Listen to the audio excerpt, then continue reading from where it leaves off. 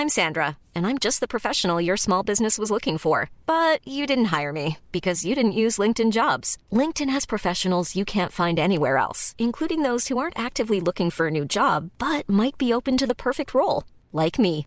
In a given month, over 70% of LinkedIn users don't visit other leading job sites. So if you're not looking on LinkedIn, you'll miss out on great candidates like Sandra. Start hiring professionals like a professional. Post your free job on linkedin.com/people today. Burrow's furniture is built for the way you live.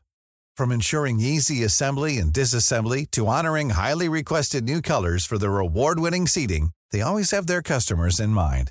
Their modular seating is made out of durable materials to last and grow with you. And with Burrow, you always get fast, free shipping. Get up to 60% off during Burrow's Memorial Day sale at burrow.com/ACAST. That's burrow.com/ACAST. burrow.com/ACAST. There's never been a faster or easier way to start your weight loss journey than with PlushCare.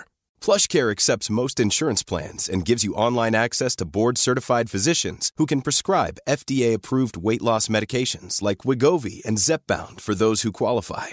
Take charge of your health and speak with a board-certified physician about a weight loss plan that's right for you. Get started today at plushcare.com/weightloss. That's plushcare.com/weightloss. plushcare.com/weightloss. Enjoy! Thanks. The order breakfast at the McDonald's drive-thru. Tell yourself you'll wait to eat it at work, but it smells way too good. So you eat it right there in the McDonald's parking lot meal. There's a meal for every morning at McDonald's. Right now, get any size iced coffee for 99 cents until 11 a.m. And pair it with your favorite breakfast sandwich or one of our tasty bakery treats. Price and participation may vary. Ba-da-ba-ba-ba. McDonald's. I'm loving it. This show is part of the Head Stuff Podcast Network.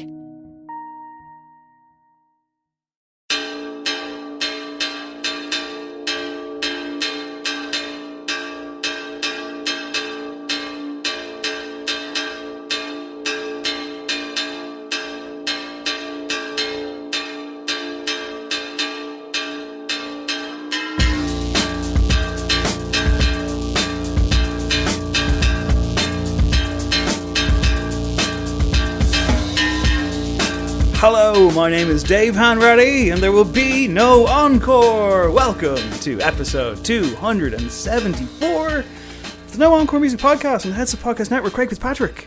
Dave, what's up? It's good hearing the intro. We don't always hear it. A little look behind the scenes there, but I'm controlling. You are. You're tonight. In full control. It suits you. You see.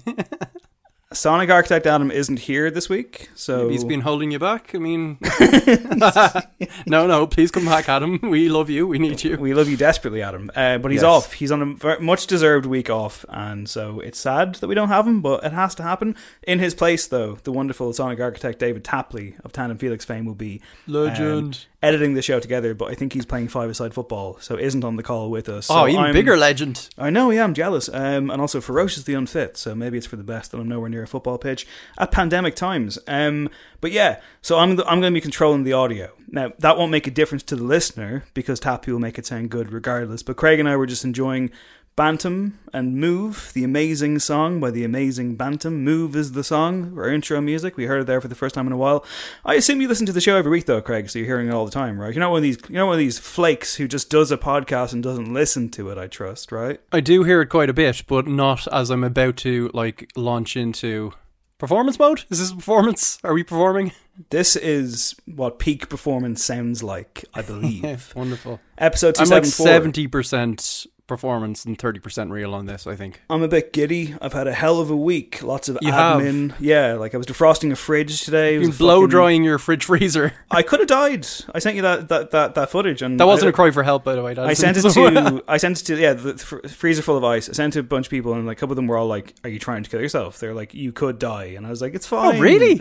Why? If water droplets get into a hairdryer, it would electrocute me and kill me. You weren't in the actual fridge with it dripping on the thing. Now I think was close to it. fine. I was being pretty cavalier, but Jesus, I also that didn't even enter my mind. Yeah, nor mine until it did, and then I thought maybe I should pull back from this and just hack at it with a fucking screwdriver or something. But the point is, it's done. Nothing was damaged, including me. It's fine.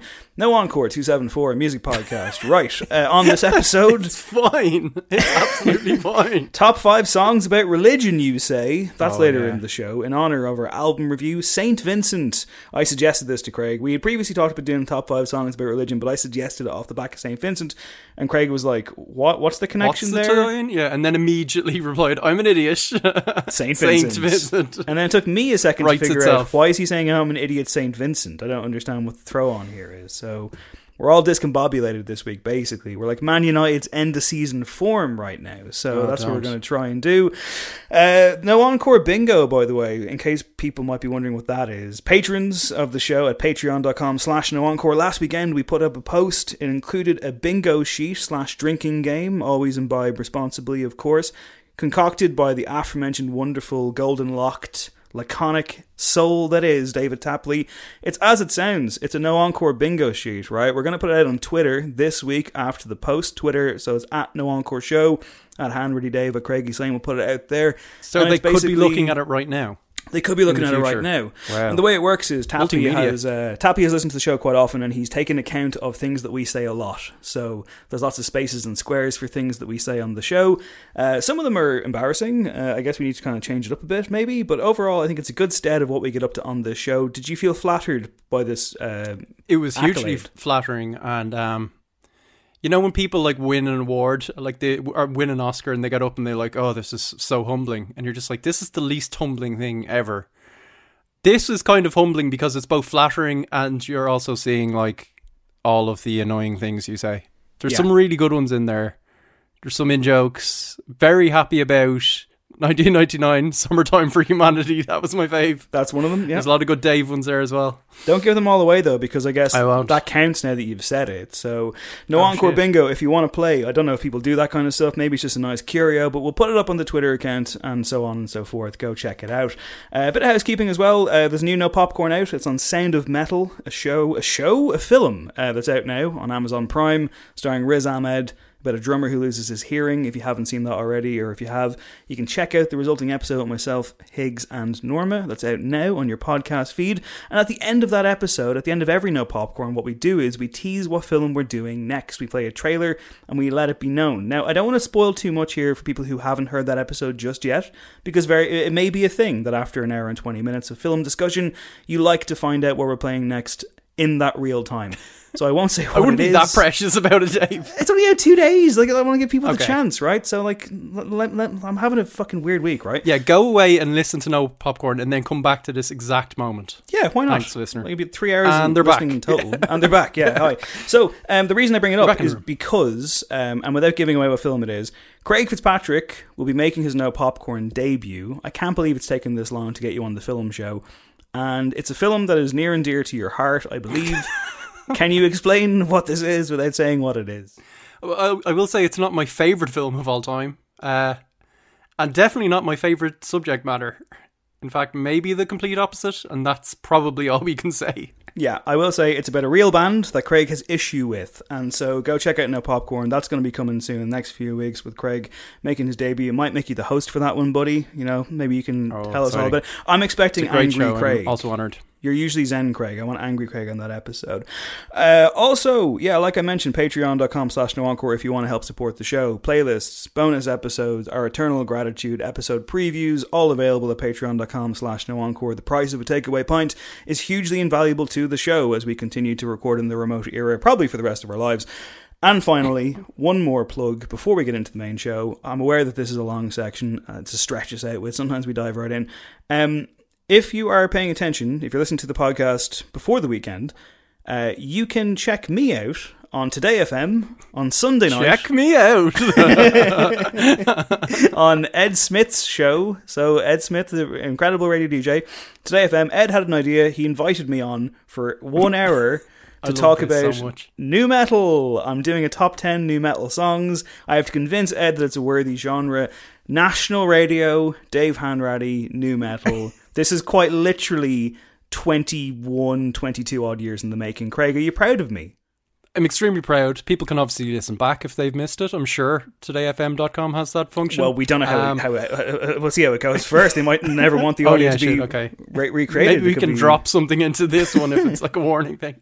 I'm kind of torn between knowing you'll do a good job and it will be entertaining, and then the fact that you're going to be playing like 10 new metal songs. 10. It's like, how do I wade through that? Yeah. 10. It's a good spread. Full hour. You're there for the full hour, yeah? The full hour. As they say on Listen, TV. Ed asked me. People said, how did you convince him to do this? And I said, he came to me.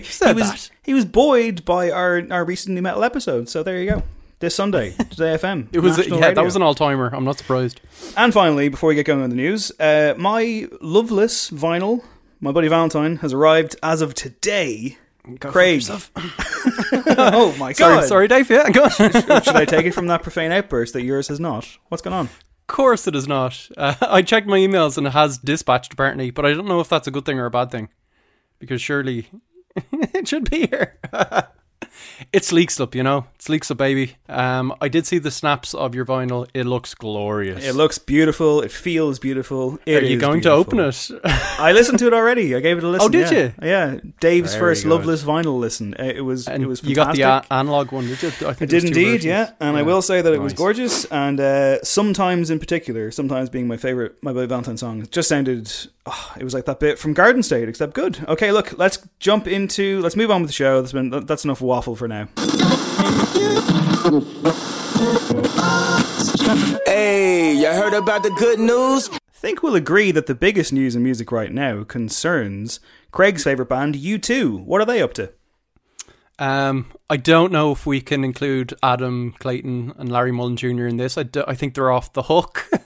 I think it's Bono and The Edge that have maybe a lot to answer for. They've teamed up with Martin Garrix to provide Euro 2020 with its official anthem. There's so much wrong with the name of the tournament itself, and now football is an institution, I think, as well. Spoiler alert for the review, like the brief review here. The song itself, yeah, it's called We Are the People. We have a little listen. We will, but actually before we will, right, what I'll do is I'll queue up. Here's Martin Garrix, the Dutch DJ who spearheaded this project on the Jeremy White podcast. I don't know who that is, okay. But here's what I want to let him build up his own song because there's some gravitas here. Let's take a listen. It's only fair. Cool. Tell me about the evolution, the process of the song, and at what point did you know you wanted to work with Bono and The Edge of U2, and have you been able to work together in the studio, or was it distant, and how was it working with just total legends at this point? So the UEFA, when they confirmed, hey Martijn, we want you to do all the audio. Yeah. I was very, very excited, but also very nervous. And then they were like, "You have carte blanche. Right. Let's just make sure it's euphoric, it feels good, and we trust you that you will do something that matches the feel and the vibe of the tournament." And which is amazing honor, but also a big leap of faith, like a lot of trust, and in the back of my head some pressure because I was like, okay, great. Yeah. Trust, pressure, leap of faith, carte blanche, euphoria, all of those elements are in there, Craig. Do we think he lived up to track it? listing? It could be. Let's see if he lived up to it, will does we? it sound like Euphoria? Let's give it a go. Let's give it a go. We are the people of the open hand. The streets of Dublin to Amsterdam. We'll build it better than we did before. We are the people we've been waiting for.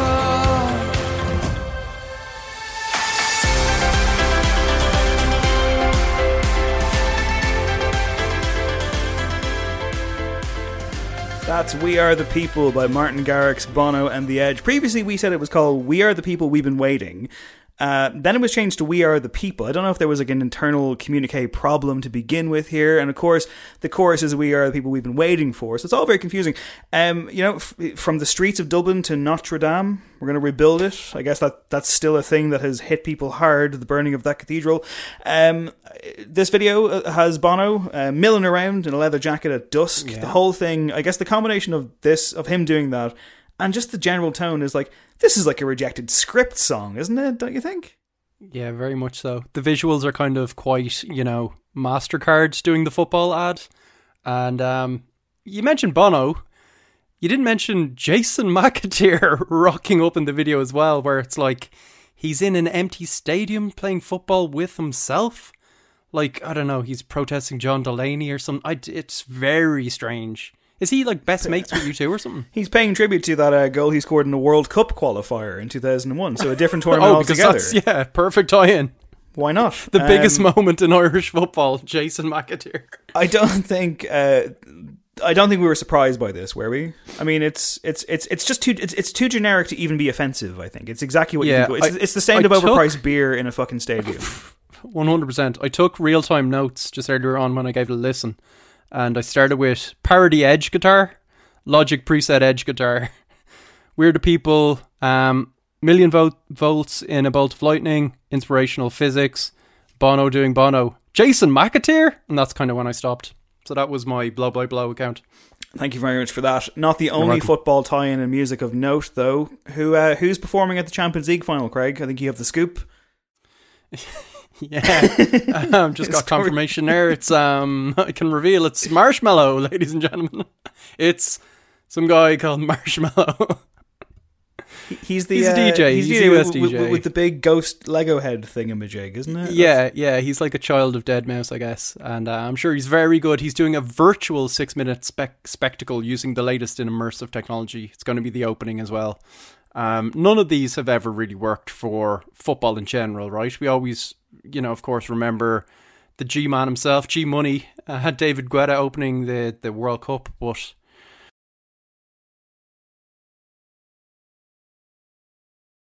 it's not the Super Bowl.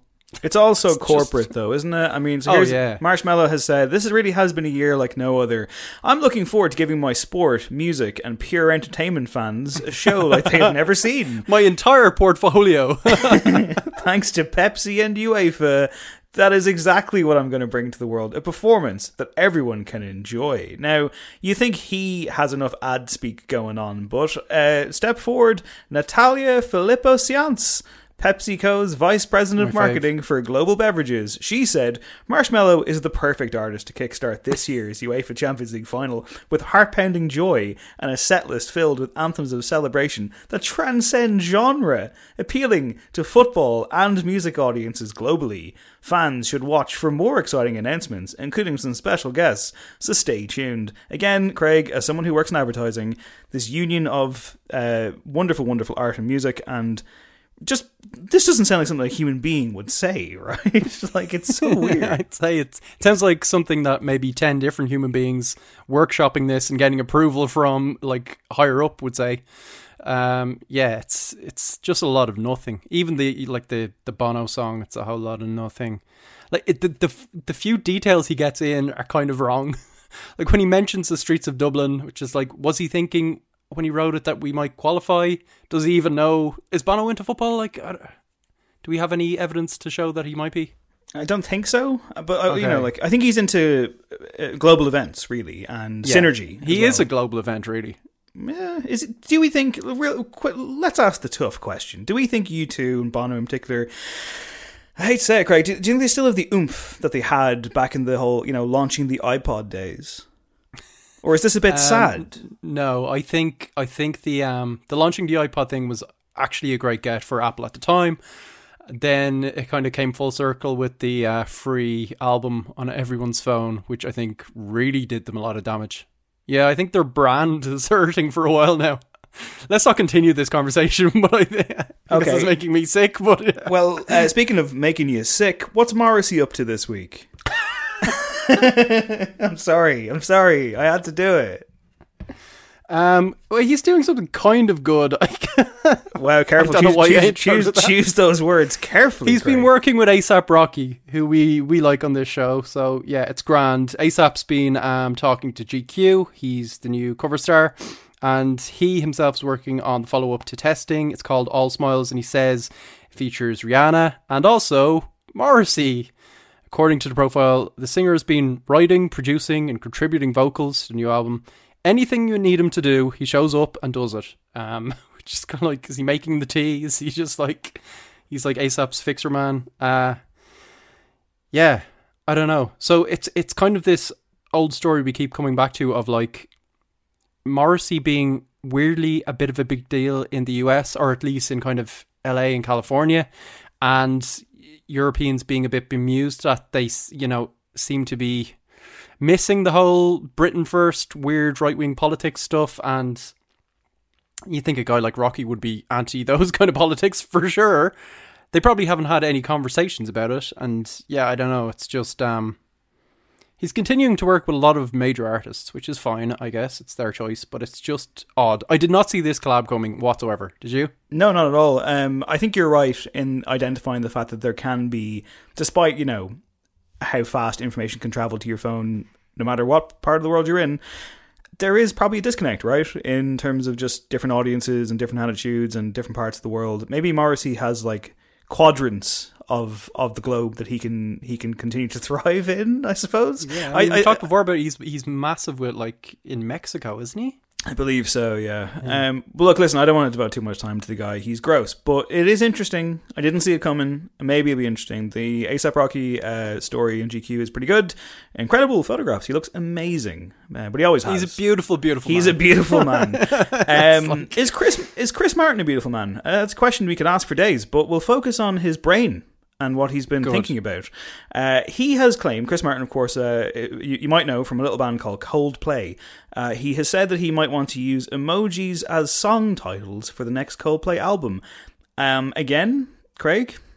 I don't know what this means. The type of thing that come up in a pitch meeting, in a creative space? He was talking to Radio X. Great station. And he was oh, he was talking to Chris Moyles. Does that change your last statement? It does, and I want to walk it back and say that, like, Radio X, someone considered a great station. Today FM, however, when they do a new metal special with Dave Hanratty on Sunday evening, that's a great station, I think. It is, yeah. Continue, and no Craig. Chris Moyles, which is almost as much of a sweetener. It's a big selling point, yeah, that I don't have to speak to him. So, yeah. He was saying that he wants this to happen, but he isn't sure that service providers will allow it. Damn the man. I don't quite know what he's trying to do. Like, he clearly doesn't want to claim existing emojis. He wants maybe altered emojis just that will work on different platforms. It kind of feels like Bon Iver, the whole 22 million thing. He did a lot of, you know, stuff with symbology, and I think it was kind of based in Kabbalah stuff, and it was kind of interesting. I like all that kind of messing around with iconography, and I think we're all sick of, like, the lowercase song titles at this stage. We need something new. You know, numbers instead of words have been done. Where'd you go? You go emoji. He's a big thinker. But I'm just envisaging that track listing now and being like, oh, this is a Coldplay album I will not be listening to. Unless we, of course, inevitably have to review it. We probably will. We reviewed the last one. I couldn't tell you anything about it. He's a disruptor. That's what he does. He likes to disrupt things. So I wonder, was he joking? Probably. Because, like, he's a bit of a jokester as well, isn't he? He's actually quite funny at times. So maybe he was having the bants with Chris Moyles. Yeah, you know, the lads. He's a real japester. Sorry. Something I saw during the week, by the way. I shouldn't bring this up, but I'm going to, because he's a musician. This is a music show. You know Brezzy? You know, everyone's favourite mental health guru, Brezzy. His work, yeah. So Brezzy put out a tweet this week. Blizzards, of course. Yeah. Buckaroo. Seminal. Great band.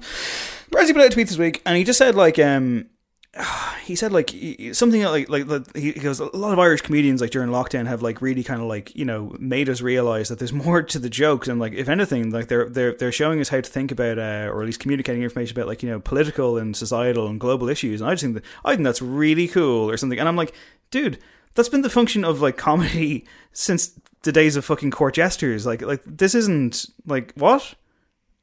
Yeah, I don't get it. Like, I don't understand. It does smack that. Of, like, this'll be, you know, profound, very easy on the old likes, and, you know, big time. It just feels like it really taps into kind of Irish Twitter. And true. Chris Martin, I guess, another deep thinker. I neglected to mention last week when the new single "Higher Power" came out, which is not an emoji; it's 2 words in the traditional sense. He spoke to Zoe Ball on Radio 2, and he said that the pandemic forced him to reassess his relationship with fame. Last year was quite an eye-opener, he told Zoe Ball, like channeling that Marshmallow way of thinking, I suppose. I was like, who am I without Wembley Stadium saying, "You're awesome"?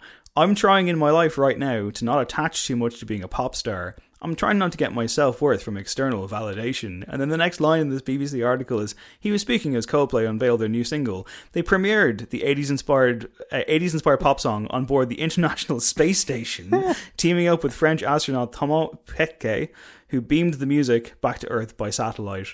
In a video chat, Chris Martin told the 43-year-old aerospace engineer, right now, we aren't able to play for anybody on Earth, so we thought we'd just play for you. It's like our one-man concert. He elaborated to Zoe Ball, saying, we've been trying to imagine what music might sound like on other planets, and trying to imagine being those other acts. Matt Bellamy. So we're not thinking of ourselves as being the band Coldplay from England. So, again, thinking big. He's international. He's big news. He's beyond Wembley, to be fair. Didn't that last quote sound like you could totally imagine Bono saying that? He's turning into Bono. But he's always trying to been like he's very much been on the Bono path for quite some time. Okay. Right. In America, Craig. In America. There's a new television show coming up that will focus on Tommy Lee and Pamela Anderson. I believe it's called Pam and Tommy. And Courtney Love is not happy. Your old friend Courtney Love. What's she been saying? She basically says it's fucking outrageous that it's going ahead. It's a Hulu series, apparently. She took to Facebook on Sunday to air her grievances. She was basically just remembering when the sex tape itself leaked back in the day. And she was in studio at the time with Paddy Scammell and Melissa Auf-der-Mar. And basically she was saying, you know, we were the lone women in many recording studios in LA where like all the staff, engineers, producers, owners were watching the sex tape with like huge schadenfreude guffaws. It was disgusting. I banned anyone discussing it. She says she was approached for one of her Rolling Stone covers to like feature in it, and in this piece of shit, as she puts it, and she said, fuck no, shocked, gentlemen don't approve this sort of thing, and that her heart goes out to Pammy. She also took she fired a few shots off at Lily James as well, who will be playing Pamela Anderson. And yeah, Anderson herself has said she won't be watching it. It's a god-awful show. Basically hates the idea of it, and it will be kind of reliving trauma. So yeah, it was a pretty vile thing at the time. It was peak kind of 90s stuff, wasn't it? Of just like tearing her down. It's such a huge kind of awful pop culture moment that on those grounds you can understand why there might be something based around it, but it's certainly nothing I want to see. Yeah, no, I have no interest. I mean, yeah, it's along the lines of like the assassination of Gianni Versace or something like that. Hugely, but, yeah. It does seem quite But bad. like with Tommy Lee's massive penis steering a boat. Lily James is in it. Sebastian Stan is playing Tommy Lee, and Seth Rogen is playing the electrician who stole the sex tape in the first place. I mean, like, again, what are these words coming out of my mouth? Let's talk about something more wholesome. Craig's favourite film of all time, not just seasonal, is Home Alone. And I gotta figure if somebody was to remake that film, you'd probably be a bit upset about this. So, what's going on? And if that person happened to be Chance the Rapper, noted man who is married and occasional rapper, Chance the Rapper, I'm not sure about this whatsoever. Now, I will say, as he does say in these quotes, you know, he's a Chicago guy. Home Alone famously, you know, steeped in Chicago. He might know about this more than me, and like maybe it's not my place to say, even though it is my favourite film. So basically, he's been on Jimmy Fallon, which to me is another awful career move for him. But anyway, he was talking about what he's been working on, and he says, it's a secret thing, he announced on Jimmy Fallon. I'm working on, I've got this pitch for a Home Alone reboot. As a lot of people know, I'm sure everybody here is a huge fan of Home Alone, John Hughes, and yeah, Chicago guy, Macaulay Culkin, it's a Chicago film. So he says, since I was young, I always watched it, and I was like, what if there was a Hood Home Alone? Or Hood Alone, if you will. I feel like he's kind of just vamping at this point.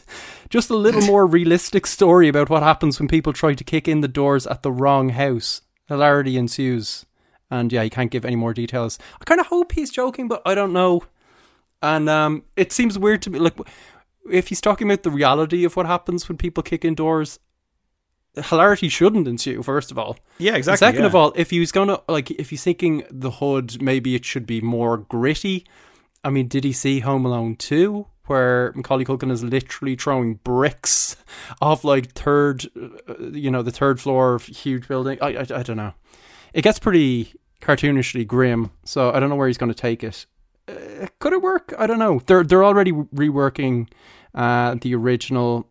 There's a new movie in the pipeline. There's been 4 sequels, a lot of which were horrible. It won't affect the original. that's absolutely bulletproof. But yeah, Why if you is can it? get Joe Pesci back. Why is it? I know it took a lot for Scorsese to get him out of retirement for The Irishman, but if He chance got an went to Oscar him, was nomination like, and he was very good in it. Why is it your favorite film? it's got a bit of everything. I think that scene in the church, the old man and Kevin, as they kind of talk about their fears in life and facing up to them, and that backing, that should have been submitted to the Academy, and everyone involved should have won Oscars. It's perfect. It's a great script. The music is sublime. It's feel good, but there's actual kind of heft and emotional depth to it. Church, you say? Kind of conjures up a certain type of atmosphere. Hark! What is that sound? Melvin Ben.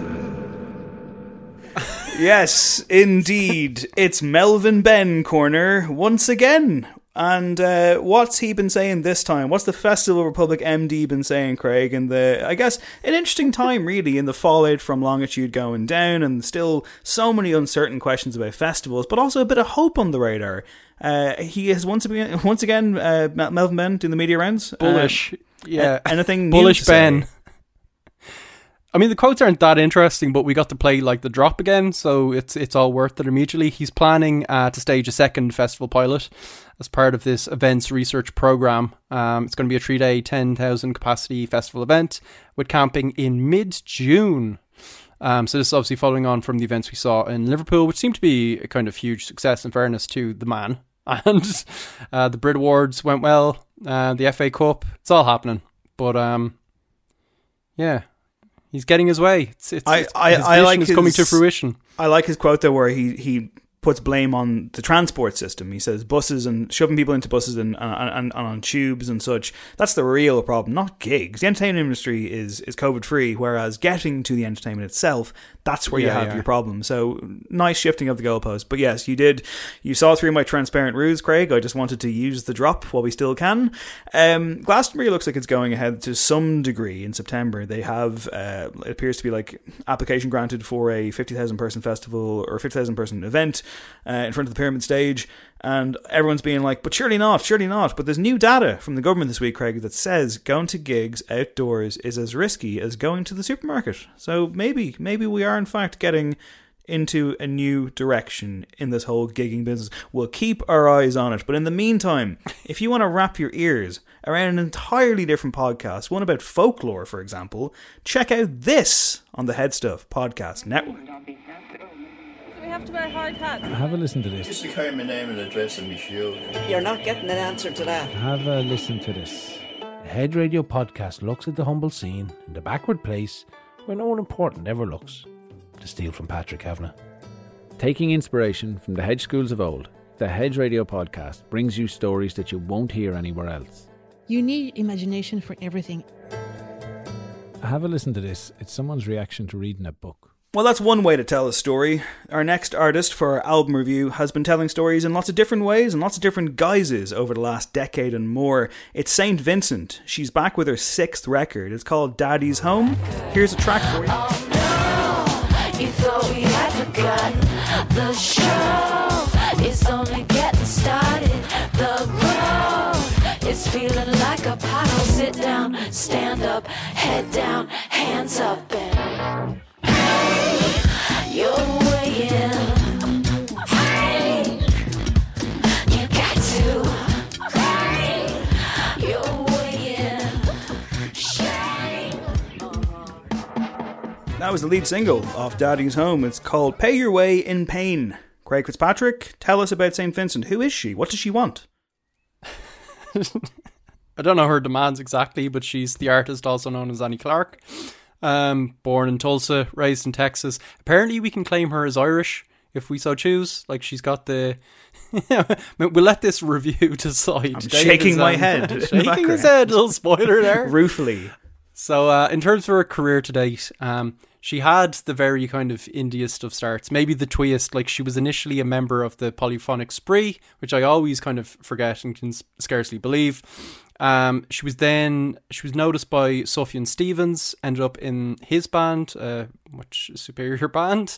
She actually had an album, I think a solo album already under her belt that wasn't released at that point, and he kind of got her a deal. It was released on Beggars Banquet, and it was called Marry Me, like the Arrested Development joke, and did quite well for her. I think at this point she's probably like at the indier end of music. She's seen a lot as a kind of great rock star hope, right? Like she's approaching iconic for a lot of people, Dave. She's racked up a lot of kind of credentials. In fairness to her, she's made a number of kind of musical leaps. So Actor second album was kind of, she had a darker voice and attitude and songs with kind of like down the rabbit hole weirdness. The Strangers, for example, which really kind of captured my attention.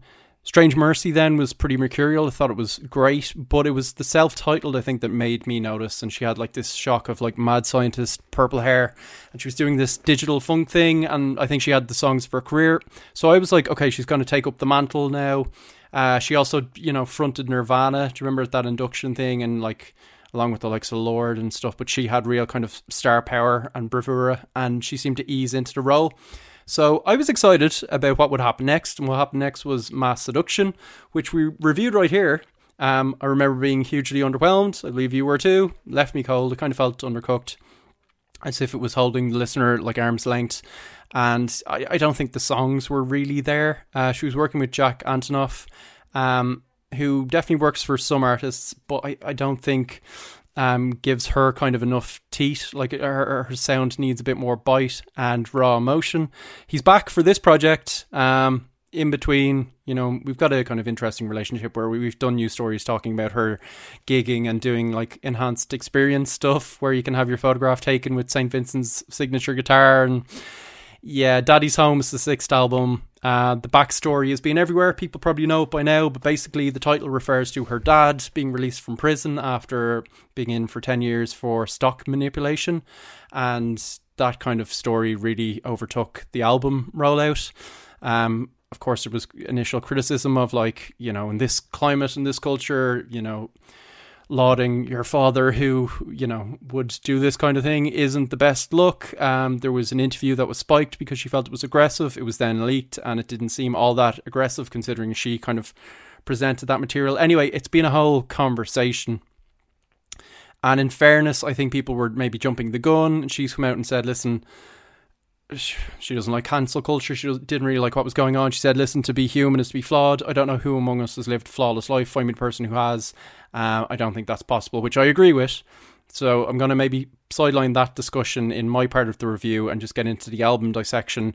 But as for the album, is it a flawed record, Dave? How did you get on? And I say that as I know full well how you got on with it. I listened to it today for the 5th time while hacking away at that aforementioned freezer situation, and I hated my life for the entire duration. I struggled to get to 5 listen test on this show, and like it's weird because that doesn't really mean anything in a way. As I said before on a recent episode, I listened to that Royal Blood album probably 20 times because I just had this weird yo-yo thing on it where I was like, this is nothing, I can listen to this no problem. This is clearly a more substantial record. She's a more substantial songwriter.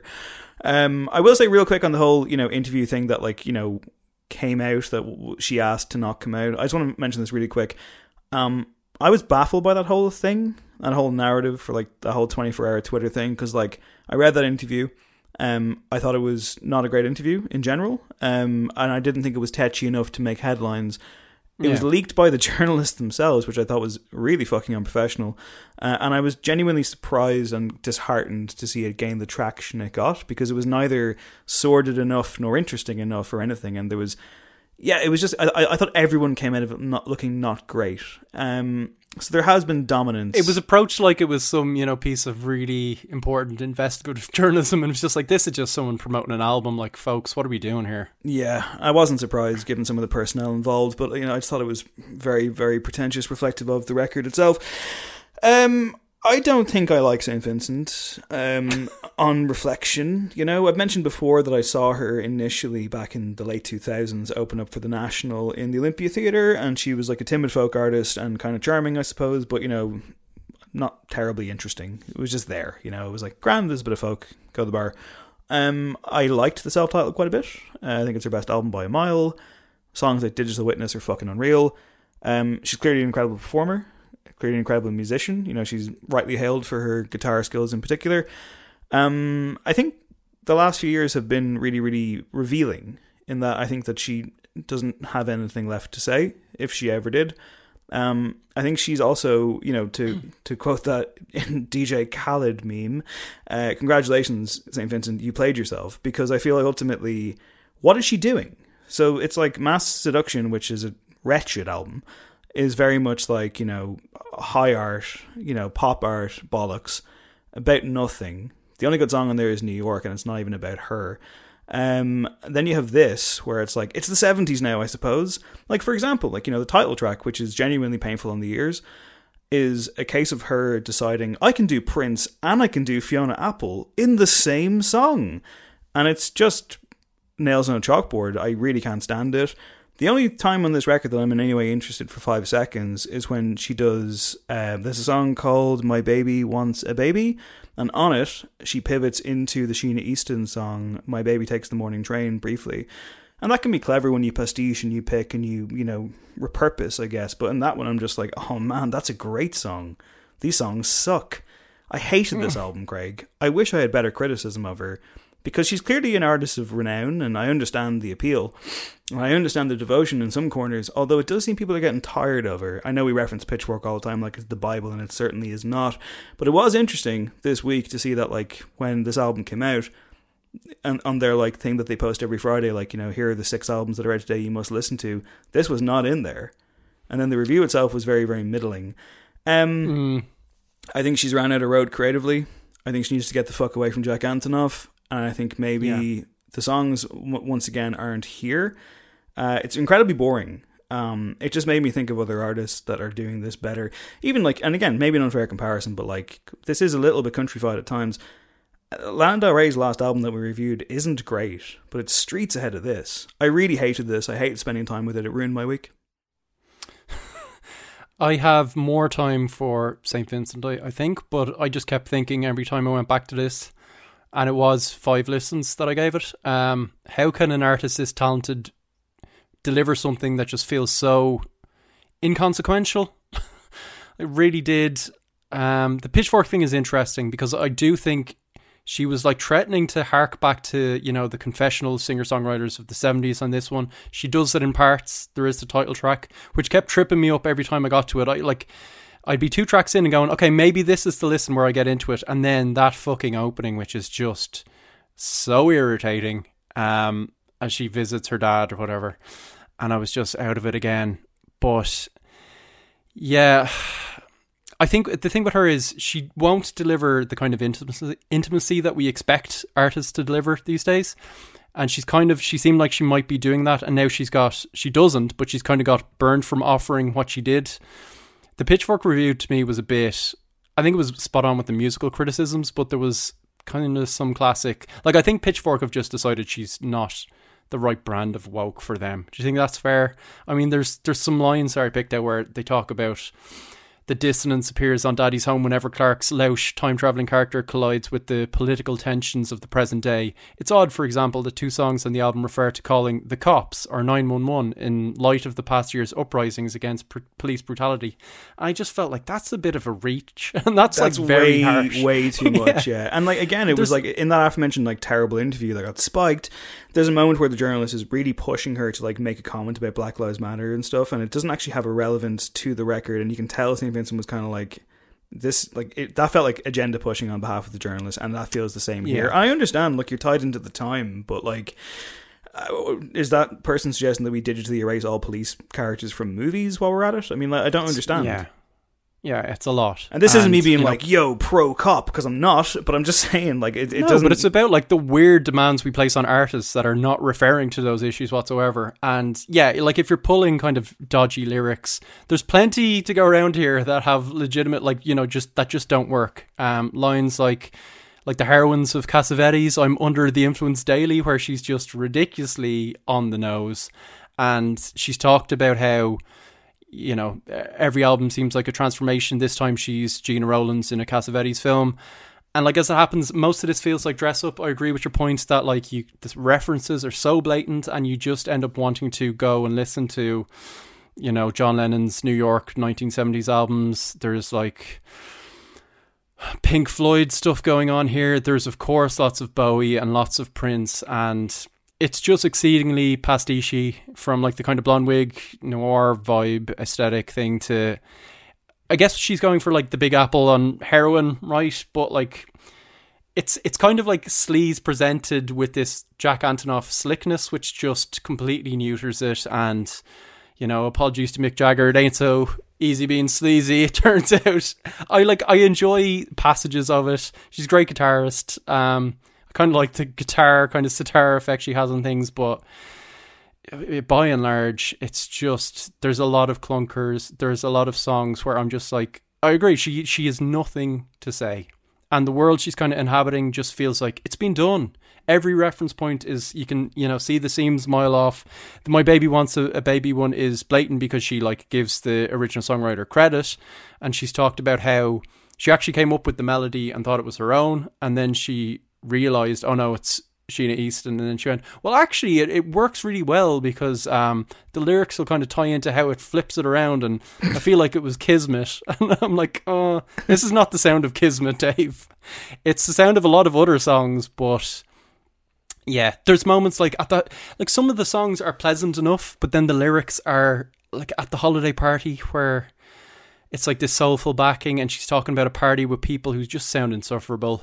She also doesn't really make her characters likable. She really struggles with that. Apart from like Prince Johnny, this is just like all talking about, you know, your Gucci purse is a pharmacy, and you know, these rich people with drug addictions. And I kept thinking, these are very bougie problems. This sounds like she's doing You Can't Always Get What You Want, which was done way better 40, 50 years ago now. And then I saw her in an interview say, yeah, that's my You Can't Always Get What You Want song. And I'm just like, this is not that. Like, you're missing the Rolling Stones. You're not even at Sheena Easton's level. And we're closing with like Candy Darling, which again, she's using kind of muses for superior artists. It doesn't need to be done again. There's no bite to it, as I said. Even the funky kind of the supposed party songs, the fun tracks aren't fun. There's very little great bass going on. I feel like she was going for like a New York party scene vibe where it's like you've got the party drug songs and you've got the heroin songs. But the parties are kind of like, well, I'm not actually coming up. Nothing's happening. And then the woozy songs are just like, I'm just kind of nodding off. Didn't work on many, many levels. There's flashes, there's moments. I like Somebody Like Me. Living the Dream is kind of cool. And there's a certain level of competence, but I am not going back to this album. She's a boring, rich, self-involved beige individual, and I'm out. 3 out of 10. Yeah, I'll give it 5 just because like it's a pleasant, fine listen, and I don't think it's a car crash, but yeah, 5. Okay. That was unpleasant. Patreon.com/NoEncore if you still think the show has value, which I hope you do. And value comes in many forms, Craig. For some people, religion. I want to say at the outset here, I'm not necessarily a religious person. I don't think you are, but if you are, by all means, like, you know, there'll be no judgment here. If anyone is, I'm going to do the stock. I'm more of a kind of spiritual person, Dave. Perfect. Yeah, I assume that'd be the case. I think you are a bit spiritual, but and that's fine. I mean, like, listen, I've gone from, and like some of these songs will reflect this. Like, I think I've gone from the days of outright rejecting it in all its forms to respecting people who do have beliefs and that kind of stuff. So, if anyone is listening who thinks we're going to trash religion and make fun of that, I'm not. I mean, Craig is on worst this week, so I don't know. Yeah, what are you saying? You're on best. I'm the one that is dragging this. I will say it's mainly musical, and yeah, some of my selections, everyone is going to be agreeing with me. Well, they always do. How did you find picking the best? Because we kind of when we divvied it up, I was thinking about the two sides of it, and I was kind of glad initially that I did not get the best, because it's such a kind of, it's a topic that is done so often. There's such immaculate songs. I'd say it was hard whittling down. Like, I had the same problem, but luckily when I whittled down stuff, it was a relief, because it just meant I didn't have to listen to that god-awful song again. Well, yeah, appropriately enough, it's a broad church, Craig. And as a matter of fact, I mean, there's some obvious contenders which I didn't include. Like, I don't have It's a Sin by Pet Shop Boys, because I feel like that's popped up before, as have they, several times, and I was like, well, Sure. I'll just be repeating myself. Although I think I did pick one that I have picked before, because I was just, again, my brain's been in a tizzy all week, so we'll see how we go. Initially, when we were going to do this one a couple months ago, there was a Mushroomhead song called The New Cult King I was going to put in here, but I left them out. Because again, we did new metal recently. It's an amazing song. I think I'd just be saying the same stuff.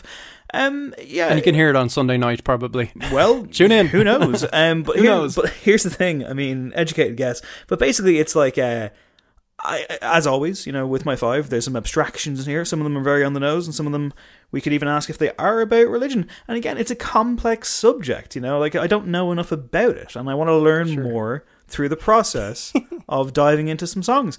I think you have to go first, though, because we want to end on best. I'll go right? first. So. Before I get into my number 5, to set the scene maybe, and this is just a clip that I cut last week and we didn't get to, but I was like, people need to hear this. So this is kind of bridging the gap between our songs about the end of the world and songs about religion. It's not a terrible song, it's just weird. I think people should hear it. Maybe give it a nail spin. About that atom bomb, and no one seems worried about the day my Lord shall come. You better set your house in order. Well, he may be coming soon. Well, and he'll hit like an atom bomb when he comes. When he comes in 1900. That's Jesus Gonna Hit Like the Atom Bomb. That was awesome. What an incredible song title. It's from 1949. There's been loads of versions. I think that was the Pilgrim Travelers. But yeah, just kind of like the post-World War II nuclear panic. And yeah, I thought some like existential barbershop would get us in the mood. Never let it be said we don't tackle the big topics, Dave. That's true. I should say as well, you have, as always, the top 5. If anyone doesn't know, Craig and I don't know what we have coming out of each other's respective audio feeds. I'm choosing my words carefully there. Essentially, I know that before, a couple of times, we're both guilty of it, and I know that recently with the new metal episode, with Disturbs Down with the Sickness, you did lament after the fact that you should have had a trigger warning in place. And you've been saying to me now for the last couple of days that there's one song in this top 5, I believe it's later on, that everyone needs to really just step back and brace themselves, including me. I don't know what it's going to be, so let's make sure we get that in. It won't be like a loud kind of physically, diverting thing. It's just quite creepy. It's going to be the runner-up. Like, I kept moving this around. It could nearly be number 1, but I didn't want to end with that sour taste. And it could have been, I was like, will I have it as number 5 as kind of curio? And then I was like, people might just tune out immediately. It's funny. We'll find the funny side in it. But yeah, let's just start with my actual number 5. And this is just pure funny. It's contemporary Christian music meeting the war on drugs and hip-hop in the 1990s in America. All right, kicking off the worst side of songs about religion. Let's go.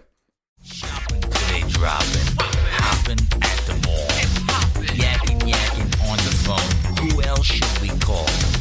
But I stand with the man who made the blind to see. Living large, supercharged. He did something in me. Check it out, it's about a total change of mind. Don't wait too late, you may run out of time. Stand tall, stand tall, stand strong, stand strong, say loud, say long. Bust the devil, bust him up, up in pieces, bust him up, get alive with God. Addicted to Jesus. And once again, I make the obvious gag, but Craig, I'm on best, not you. What is this goals you've dug up this week? It's Carmen. May he rest in peace. Apparently he passed away this year. He's Carmelo Domenica Licardello. He was a Christian music singer, as we just heard. A very accomplished one. He was a television host. He was a life coach. He was an evangelist, basically. And he was New Jersey's finest, with apologies to Bruce Springsteen. An interesting kind of upbringing. He started off as a child performing in his mother's band. I think he was on drums. As a teenager, he had a lot of success performing in casinos in Atlantic City. But then he attended this concert by Andraé Crouch, and he became a born-again Christian. I don't know if it was mid-concert, but apparently it was a good one. And essentially in the kind of mid-80s, he had a very successful career as a Christian singer who did a lot of very beige, like kind of ballads and slick kind of, you know, Reagan era hits. Like he had a hit in 1986 called Revive Us, O Lord, and it was just him kind of crooning. But he got more adventurous, Dave, as you just heard. Yeah, what is this song?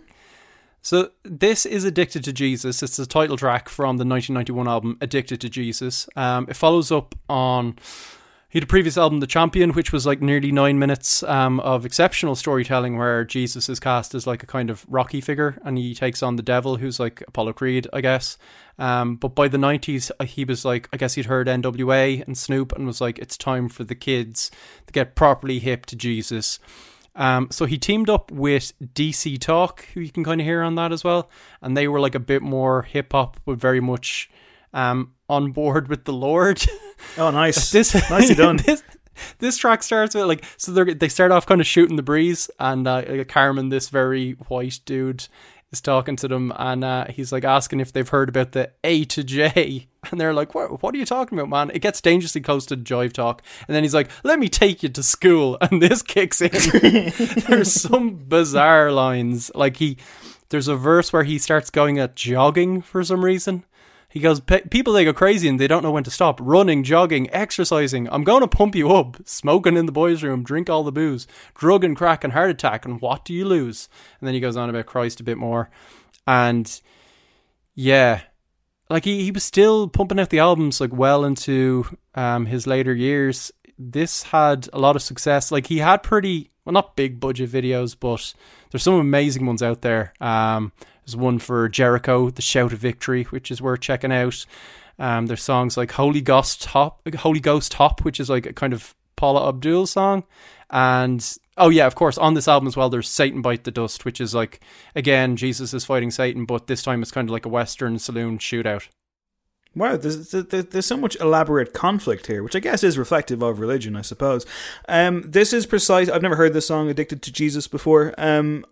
This is precisely the kind of thing I thought you would get to, though. I assume there would be just really cringeworthy, Casio keyboard kind of presets colliding with terrible rapping and that kind of stuff. It's kind of ripe for it. Like, why do you think religion is such an easy target for this particular era, this particular style, I guess?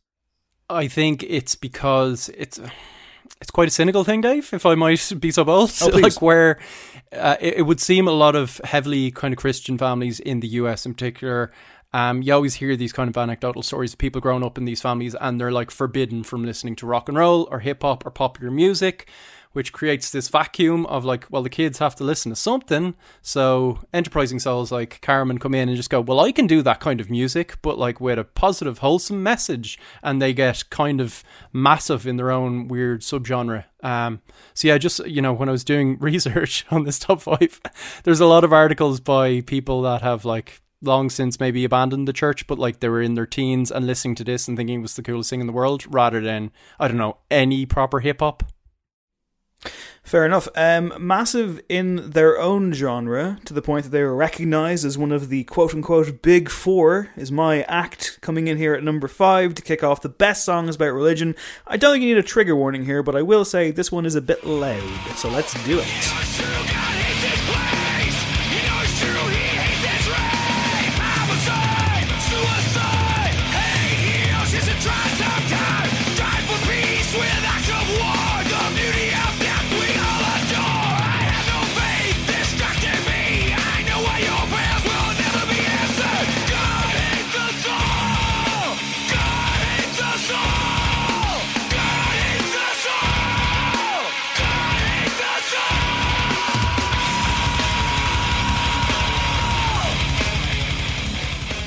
But Dave, I thought I was on worst. Hey. Sorry, I had to do it. That's Slayer. Right? It is. It's Slayer, indeed. Very good band. The song is called Disciple. And that's all I gotta say. And that's all that on that. It's from the album God Hates Us All. You may have heard the title there refrained. Some confusing cryptic lyrics there. I guess homicide, suicide, hate heals. You should try it sometime. Strive for peace with acts of war. The beauty of death we all adore. I have no faith distracting me. I know why your prayers will never be answered. God hates us all. Craig, as someone who I look up to in the world of journalism, in the world in general, really, Is there any way that you could possibly drill down into these mysterious lyrics and try and get at the heart of the matter for us, please? Because I know I'm many confused. layers. Yeah, they've kind of based their entire career on this, right? I think they're kind of the... Are they like the Satanic Ramones a bit? They've got one message and they're sticking to it. I know Rain and Blood, which is actually, pretty tremendous. I'm sure everything else I hear sounds like variations on that theme. Am I correct? Yeah, oh yeah, you've hit so many marks here that you should be given some kind of award. So Slayer kind of make the same album over and over again to a degree. Here's something I found. The band's lyrics and album art, which cover topics such as murder, serial killers, torture, genocide, politics, human subject research, organised crime, secret societies, mythology, occultism, Satanism, hate crimes, terrorism, religion or anti-religion, Nazism, fascism, racism, xenophobia, war, and prison. Didn't stop the fire. They have generated album bans, delays, lawsuits, and criticism from religious groups and factions of the general public. This song, which I love, Disciple, is the second track. First track proper, really, on God Hates Us All, their 9th studio album, which was released on September the 11th, 2001. So you can imagine how well that went down. Not well, you would say. The artwork as well had like a Bible on it that had nails hammered into it and blood and gore coming out of it. That was banned, of course, as well. Yeah, I mean, like, Slayer are, for some people, I guess, demons to some, angels to others. I like them when I like them. I wouldn't be the hardest core fan of theirs, but they're a very good thrash metal band, it must be said. And yeah, fair play to them for sticking to the bit. It's funny that you mentioned the Ramones, because this record came out on American Recordings. I don't think Rick Rubin produced it, but he's definitely worked with the band several times. We quoted him last week. So here's a quote from him again. I can remember Tom Araya from Slayer coming up to me after we made a few albums together, and I didn't work on one or two of the albums after that. He said, I really don't know what it is that you do, but whatever it is, would you please come and do it again? I think he liked the records that we made together better than the ones he made without me, and he wasn't sure why. With them, it really is about, it's so specific what they do. They really do so much of the job that the job is not getting in the way of them. As long as you don't interrupt them being Slayer, it's probably going to be good. They have a flavour. It's like the Ramones, who you just compared them to, which I was going to throw that at you and be like, is that a ridiculous thing to say? But I guess you're on the same wavelength. On point. Yeah. So, like, look, Slayer are incredibly on the nose. Their album that followed this up was called Christ Illusion. And this was like, this was perfect fodder for 2001, Dave. Angry, angry, angry, fast, fast, fast. Religion's the worst thing in the world, etc. I don't think Slayer needed to be anything more than they were. They were a blunt force object in the world of music, and I think there is a scope for this. I mean, I think it's it's very critical of religion. I mean, like, it's kind of getting at the points of how can the world be as on fire as this if there's a God, which may come up again on my list. Like, I'm picking the best songs, quote unquote, about religion, but like I think it's important to ask questions of religion, be critical of it, and with this one. It was half a case of valid textual points being made and half a case of me wanting to crowbar Disciple by Slayer into a top 5. And I did it. That's fair. I did, for my own top 5, with a few spoilers here, just look at, anti-religion songs. Because Slayer are obviously, pretty much the best at what they do. There's a lot of dross out there, but I just couldn't really parse it out. I was looking at the likes of... Deicide, Bible Bashers, which is, there's a lot of that kind of stuff. But I decided actually I was going to be on the side of the angels, Dave, this week, which is occasionally a creepy place to be. But I'll keep it wholesome with my next one. We recently did our top 5 boy band songs, and this next entry has all the ingredients of that kind of 90s millennium thing. It's 5 good Christian boys from Tennessee with good Christian frosted tips. Here you go. Without you, where would I be?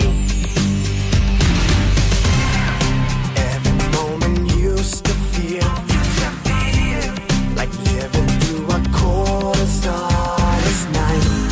But everything's changing. Everything is feeling right. You gave me your love, lifted me up.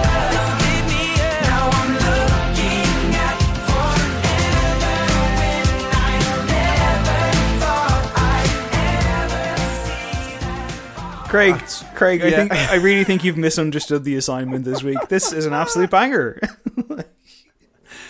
That's +1. The song's written on my heart. Do you know why they're called +1, Dave? I don't. I probably should know. Oh no! Hang on. Can I guess? Is there 5 of these guys in the band? Is there? Yeah. Is the 6th member God? Yes. Yeah! 100%. I'm so happy. Oh my God! How did you pull that out? Fantastic! Wow, yeah. I'm good. Yeah, that's how they decided on the name. They came together in 1999, Summertime for Humanity. They disbanded a few years later. They had a lot of kind of hits. They sold nearly, I think, 1 million records. And, you know, I was saying earlier about that cynical thing of like a gap in the market. And sure enough, when you kind of do some reading on these guys and the team around them, they talk about how, you know, this was actually a great thing that they were kind of Christian singers. They were put together by some kind of Svengali type. They didn't kind of know each other off the jump. And their producer, David Foster, talked about them hilariously. He's worked with the likes of Celine Dion and Whitney Houston. He's won 14 Grammys. But talking about these guys, he said, my sister, who does A&R, heard them at an audition and called me from one of the auditions, held up the phone and said, "You're not going to believe how these guys sing." Like, what? Like, she Back to the Future for this? It's like there were 5 Chuck Berrys in, like, I don't know, distressed denim.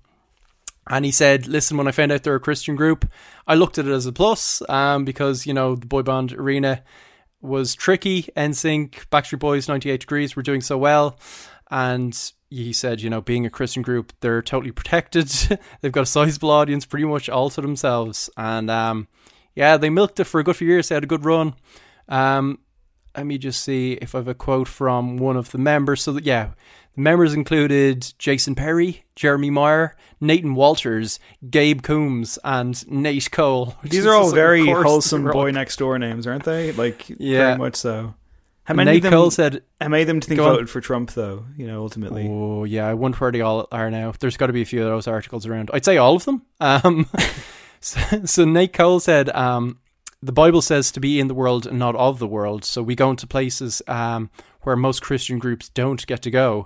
And we like to put ourselves in those positions. But there's still that line you need to draw where you're not supporting or encouraging something that's not right. What, are they going to start like war-torn military bases? Like that's the LA Times journalist asked, like, such as? Like, there's been TV shows we've been offered, but we've seen them and they're very raunchy, so we stay away from that. So fair play to them.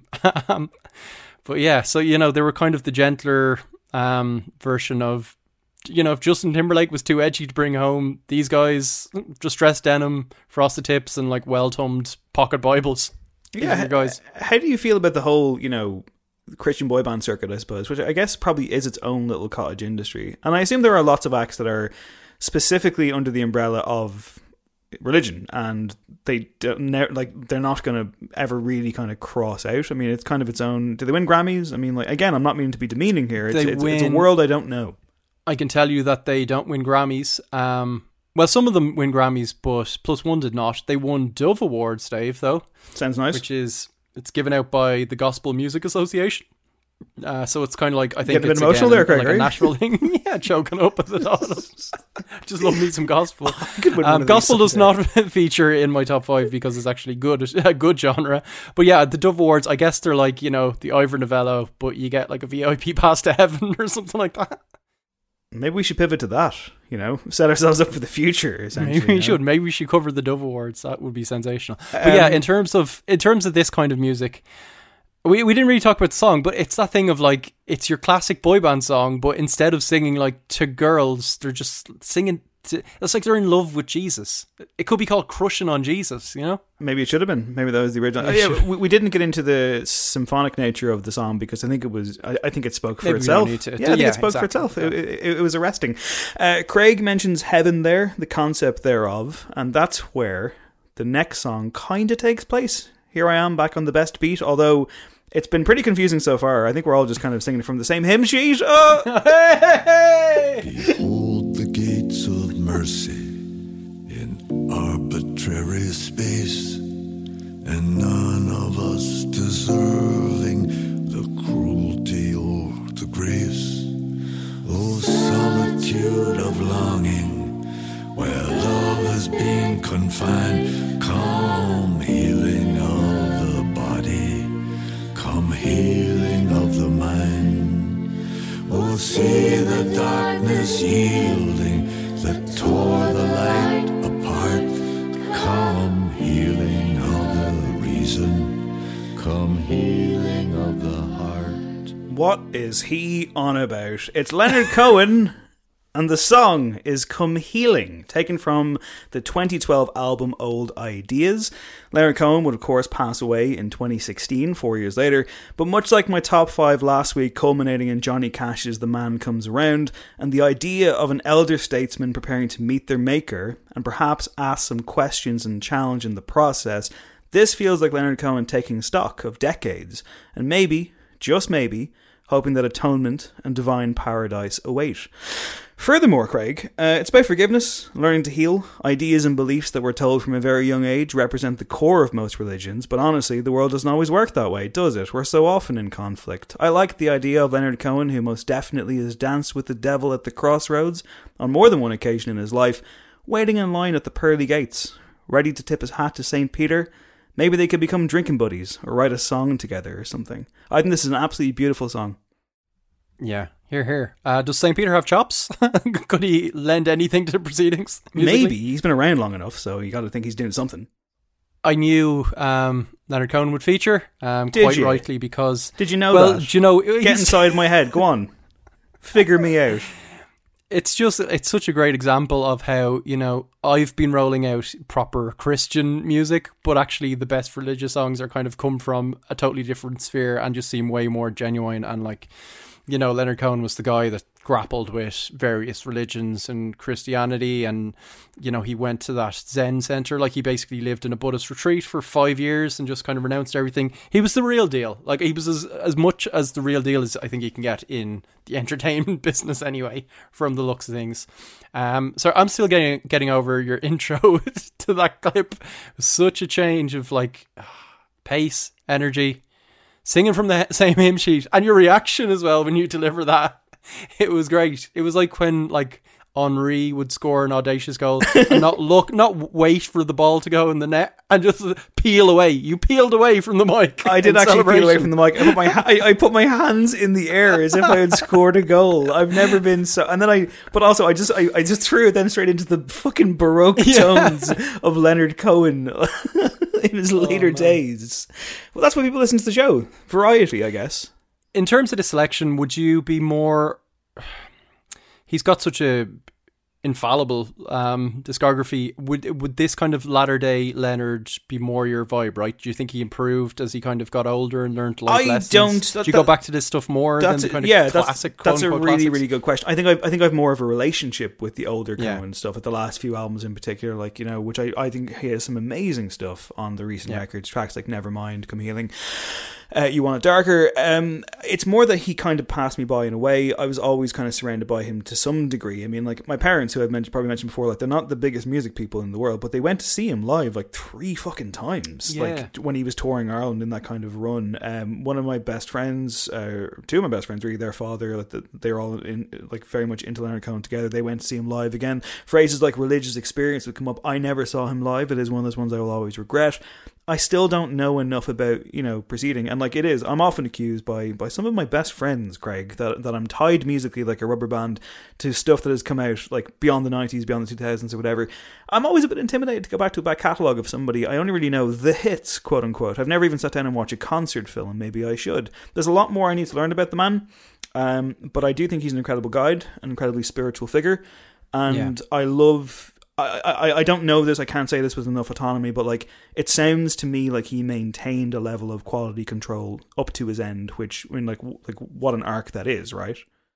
Yeah, I think he was, you know, he started as a writer and a poet, and I think he maintained that approach to the work where it's like, I mightn't release an album for 7, 8, 9, 10 years, but what I will put out will be like totally well crafted and kind of poured over. And yeah, fantastic. Like, I saw him live and it was that religious experience thing. That might be a good way in, because like the way he approached the older songs in that context was fantastic as well. Great in interviews as well. Sadly missed. Just a great, beautiful human being. Okay. My number 3 is a name probably most associated with all that is lame about religious music. You might be able to guess it, Dave, if I was guessing Leonard Cohen. This is like...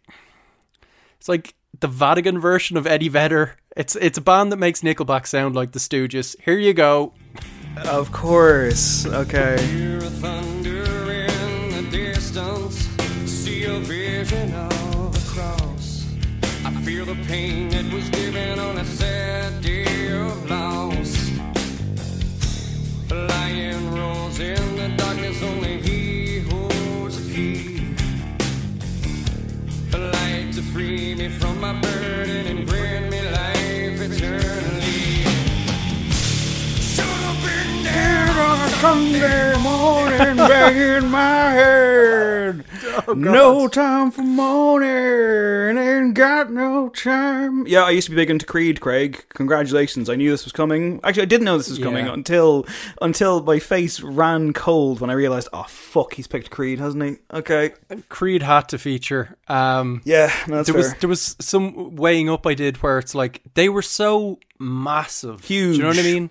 So, like, obviously I've played some kind of jokier songs, and there's more quality here, but yeah, I'm just going to step in and I'm going to confess. I'm going to confess my sins here. I bought 3 Creed albums, Craig. It happened. Yeah, I bought 3 of them. But yeah, you had this, did you? It was My Own Prison. This is the first album. Human Clay. Human Clay was the one I bought first, which of course has Higher and With Arms Wide Open. And I maintain that, like, on the third record, Weathered, that I bought, the opening track Bullets has both an exceptionally cool kick-in intro and one of the worst music videos you will ever see. Yes, for a time I was confused and I sought solace at the feet of Scott Stapp. What can I say? Yeah, Scott Stapp. So let's talk about him. You heard him there. You did a very good impression of his Jarl technique. Did you know that was a term? Do you know? Yeah, Jarling. You kind of know what it means. Like, it's that kind of where you don't suppress the kind of the ore. Just it's basically it's him. It's Eddie Vedder, of course, who I think maybe invented it. It's like Aaron Lewis of Stained, Chad Kroger. It's that fresh air. It's a lot of that, but I don't think he's great at it whatsoever. He kept protesting that they weren't a Christian band until they became very much a Christian band. They were initially called Naked Toddler, which kind of showed where they were at in terms of taste and like poor choices. And they sold something like over 50 million records. Oh, they were massive. They were massive. So huge. Big. And this was one of their first songs where they were just like unashamedly, this is just a Christian song, right? Like the lyrics are, I cry out to God, seeking only his decision. Gabriel stands and confirms, I've created my own prison. Which is like, oh, Gabriel just rocking up. But they were voted by Rolling Stone readers the worst band of the 90s. I don't know how much. Rolling Stone's probably a bit legit back then. I took out the little blurb from their arrival in that list, and it's no surprise that Creed won this poll. Wasn't even close. This is a band so hated that their own fans sued them after a famously bad show in Chicago in 2003. Frontman Scott Stapp is so despised that when a video surfaced of him getting a blowjob next to Kid Rock, Kid Rock said he was mainly embarrassed people learned he was hanging out with Scott Stapp. So many questions. And yeah, Scott Stapp's had a rough old time, but he doesn't seem like the greatest character. There's like a lot of substance abuse, and he's had a kind of tough time of it. I think it might still be ongoing. I don't know what the story is with him, but he talks about how he initially kind of rejected religion. I think he came from a born again Christian family, and he got back into Jesus, but then he had substance issues and he embraced a rock star lifestyle. He talks about how when he was like, there was Scott, and then there was this other character called Rick, and Rick was him when he was like out of control. There's a lot of stuff going on with this band, Dave. Yeah, no, you are correct, and of course, the one Scott Stapp like went into full meltdown mode, and the band broke up. The band came back as a different band without him called Alter Bridge, who of course did Edge's WWE theme song, which featured on our Wrestling Themes episode back in December. Look, it was a phase. It was a phase. I mean, I'm going on national radio to talk about new metal and how much I still love it all these years on. I did leave Creed behind on a highway, you know? It happened. But I'm sure Jesus will pick them up. Thought they were pretty good for a while. Jesus rides beside them. Teenage years, man. It's all a confusing time. Getting a blowjob next to Kid Rock sounds like the most disgusting thing. So bad. Would you not be thinking in that moment, okay, there is no God? Like, surely that's all the confirmation you need. The way that you started that sentence was with such enthusiasm. I thought you were going to say, would you not go for it? Like, no, Craig, I absolutely would not. Is that not the dream, though, Dave? Right. Moving on, back in the best corner. I think we firmly entrenched best and worst now. Here's an incredible song that I find quite mysterious, but I think it is about religion.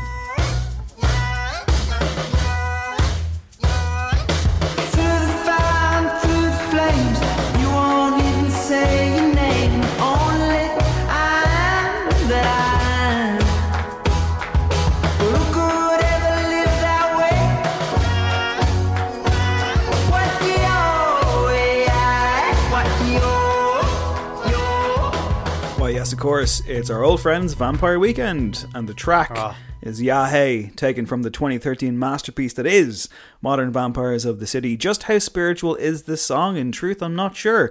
It feels like an ancient text at times, certainly a different language, and it feels to me that it's communicating with and about some form of higher power. The Genius page for this song is rife with deep religious interpretations on just about every single lyric, and honestly, it is quite overwhelming. In general, Ezra Koenig and Rostam Batmanglij appeared to be asking critical questions of God. Chief among them, the allowance of atrocities, if the supposedly omnipotent being is lounging in the clouds above while his or her creation breaks and burns constantly below. In many ways, they are the preppy New York answer to Slayer. So let me ask you, Craig, is Ya Hey a hymn, secret or otherwise? I think it is a hymn. I think there's devotional aspects to it, because I think it's trying to grapple with the idea of a creator and what they might be thinking. Like, it goes back to your question of, if there can be such awfulness in the world, does that not kind of negate the notion of there being a kind of a God? And then I think this is kind of going, well, surely a creator figure would not be operating by the same moral compass. So it's all about, fates throughout time, trying to deal with the concept of us coming from something, and actually whether that something wants to know about us or not. It's great. Like, it kind of humanizes God. Ezra's lyrics are, the Genius reference is great, because like anytime you dip into those kind of songs from Ezra, every single, not just line, but kind of little phrase seems to have like 5 different references, and it's just so layered. And I think he's done a lot of kind of a reading. Like, this seems to be an area of like academia he's interested in, and he's one of the best, I think, at the moment, of just doing quite subtle songs about fate. And so this is a brilliant shout. Well done, Dave. Thanks. Yeah, I remember. Yeah, go on. Sorry. No, you go first, please. I was thinking about when we were getting into this record. I was reviewing it at the time, so I had a few listens first of all, and then I was kind of like, you should give it a listen. You got into it. I can't remember. Maybe it was me. Maybe it was someone else that kind of made you listen to it. But you were talking about how it was the arrival of Hannah Hunt, and more specifically the drums in Hannah Hunt, where you're like, okay, they're not fucking around. They've done it. Like, this is a great album. Which was a great shout. Yeah, Hey was one of those songs for me as well, where I remember going to my sister and trying to indoctrinate her with music, and just being like, playing this song first, not Hannah Hunt, and being like, they've stepped up, they've done it. And they're like, it felt like this is a breakthrough moment for them. They're going to be huge. Such a nerd, but great song. Done it. I love they've done it. It's so good. It's that is the Chuck Berry moment. Like, you're ringing everyone up, being like, no. I think I struggled with Ya Hey at first, but it did eventually win me over. I would like to quote now, if I may, from a writer called Robert Leadham, who used to write the weekly singles column for Drowning Sound. And when Ya Hey came out as a single, Robert Leadham dedicated that week's column to the song and detailed his own experience of devout religion and also falling severely ill at a young age, which tested his faith greatly. Ya Hey caught him off guard years on. So I'm just going to read a few paragraphs here, because I think it's a great piece, and I remember it going down very, very well at the time. So, in the words of Robert Leadham, I'd always assumed Vampire Weekend were too savvy to step into the moral quagmire themselves. they've already had enough grief levelled at them for being the acceptable face of world music, quote unquote. Imagine the furore if they stopped for 1 second to write a song that's not about something seemingly frivolous, like bonking your cousins. Yahe is that song. Rather than dropping oblique reference points every third line, it sees Koenig adopt a magnificently blasphemous posture from start to finish. He is talking to Jehovah, the Almighty, the Big Cheese, as the representative of a world of non-believers and hardened cynics. He is demanding to know, when confronted with such global indifference and outright aggression, why would you not announce your existence with absolute certainty? Anyone who's lost faith in religion will have posed this question before. When all was well in my life, bar a series of facial eruptions to rival Mount Vesuvius, it didn't bother me that I'd never witnessed a shining white light and a voice booming with thespian wisdom. That would arrive in my hour of need, at a moment that required more than biblical vagaries like I am that I am. The truly upsetting brilliance of Yahe is that it recognises that this moment will never come. It is not in God's nature to announce himself like that. Despite having created Zion, Babylon and the rest of the world, he will watch it fall apart without staging an intervention. He will leave you strung out on a hospital bed, incandescent with fear and anger, regardless of what you might think consequently of him. Who could ever live that way, ponders a disarmingly sympathetic Koenig. His God is human like mine, but he's pitiful, not negligent, powerless, not almighty. He's as feckless as I was after being hooked up to an intravenous drip and pumped full of toxins, cursed to stare upon a vast expanse of suffering and hope that a pop band from New York City might express the caring sentiment he's personally unable to. Strip away the theological context from Yahe, and it's worth remembering that a pop song sits at its core, a righteous swirl of drums, bass, plaintive piano, shrill vocoder, and gospel chanting. Of course, there is gospel chanting. I wholeheartedly believe that this euphoric cocktail would amount to one of Vampire Weekend's best songs, even if its transcendental vision was masked by tangential shoutouts to luxury designer brands or ex-members of Genesis. Then again, if this was the case, I wouldn't have welled up the first time I heard the song. It wouldn't have dredged up so many long-forgotten memories, and I wouldn't have felt this experience was all I could write about. Ultimately, it wouldn't have meant so much to me. And I think it does have that power, and I can't believe that this band would go on to write Father of the Bride. My album of the year. Still doing it. Well done, boys. I will also point out that Ezra Koenig kind of co-wrote Hold Up by Beyonce, and I don't know if you know, but when he wrote that kind of lead hook, it was initially going to be like a Vampire Weekend song, and the initial lyrics were like, can't you see that there's no other God above you, or something like that, basically. So it was like, it wasn't about a man, it wasn't about a relationship, it was going to be a kind of theistic thing. So it could have, Hold Up by Beyonce, which is amazing and I love it, could have ended up being like a kind of sequel to Yahe. I don't know. It's interesting to me. Anyway, I'm stalling because we're about to get into some absolute awfulness. Yeah, it's time. You've teased this. Once again, okay. Trigger warning, you have something bad for us, I believe. It's just kind of haunting. People shouldn't worry too much. I think I had to go there. It's creepy kind of Christian children's recordings. And I picked out Buddy Davis's I Don't Believe in Evolution, which was kind of lighthearted and just had a kind of cheery children's choir singing that line. But it wasn't weird enough. It was a bit one note. So I dredged this up. Which I think ironically is from The Bells of Hell, by which I mean 70s America. And yeah, what I'll say is this is a tamer cut. I had another version that got a bit weird, and I didn't go with that. So this is, okay, the background to this is a fully grown man who was like a televangelist doing kind of spoken word theatre music, and he keeps putting on like a Donald Duck meets kind of Cartman voice for this character he has called Little Marky, who has had a horrendous time of it. So this clip is Little Marky encountering Jesus on the cross, and it's basically the Passion of the Christ meets Barney. It's high weirdness, deeply creepy. Here you go. I'm so bad it looked like with the cat o' nine tails that... Oh, he was a bloody mess. And then they stuck some big stickers on his head. Oh, you could see the skin as it overlaid the thorns. And they put some metal stickers in his hands and in his feeties. And I looked up at him and I said, "Sir, what's your name?" And he said, Jesus. Jesus? Why are you doing this? I'm so sorry. Good God almighty, Craig, you've gone to some places this week. What the fuck was that? It was Lil Marky. The guy is Mark Fox. There's not too much about him out there on the internet. A prison record, I hope. Yeah, like I felt even my kind of search history, I was like, do I need to delete all this stuff? He's like a dude rocking a mullet who was like, he had like a public access TV show where he was, you know, televangelizing, and he was still doing gigs in kind of like gigs, like church, kind of mega church stuff in like Miami up until get recently, the I particulars believe. right here, yeah. It was weird trying to, I didn't want to dip too heavy into the lore of this, but he was making these recordings from like the late 70s. He did have some kind of straighter crooner stuff where he was just doing Christian kind of ballads as well. But then he had this character which is just like terrifying, right? And I did actually spare you all because that character is the main character in a song called Diary of an Unborn Child, and there's a lot of kind of obviously anti-abortion stuff in there. Other like hits include Story of an Alcoholic Father, Something's Happened to Daddy. This was marketed as kids music. I kept looking around to be like, is this a spoof? And it's not. Your Man was like a feature of the kind of televangelist scene. And just, I don't know what the hell is going on with him. I probably would burn that hard drive of yours. Like, burn the whole hard drive. Should we delete this entire recording?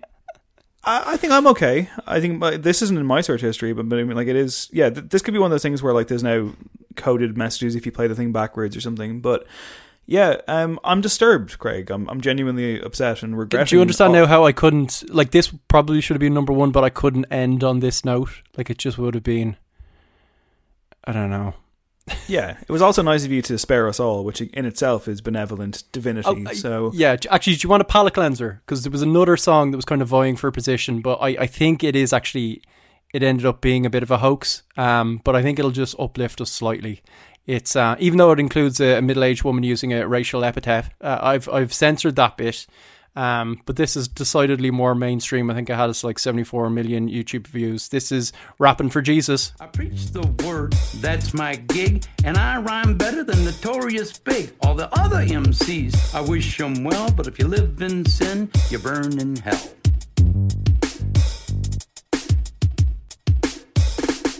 Now I'ma pass the mic to my lovely wife. She's a fly MC and the light of my life. So to bust the rhyme without further ado, take it away, Mary Sue. Jesus Christ is my He's the son of the original G. And he was sent to Earth to elucidate the way that... I'm sorry, everyone. I do apologise. I don't know what's going on. Like, not only is this a case of Craig doing his classic manoeuvre of crowbarring in one or two extra songs and, you know, besmirching the actual sanctity of the top five being 5 songs, but I don't know, man. It was supposed to be Pastor Jim Coleridge and his wife Mary Sue from like an outreach youth Christian program in Iowa, but they couldn't quite find the pastor. And I think people in the region were like, I think this might be fake. But yeah, even if it's like done as a joke, I mean, there's a video there. There's this like kind of Midwest couple really singing this or rapping this stuff. Yikes. Yeah, Slipknot, no longer the most troublesome thing to come out of Iowa. I think we can agree.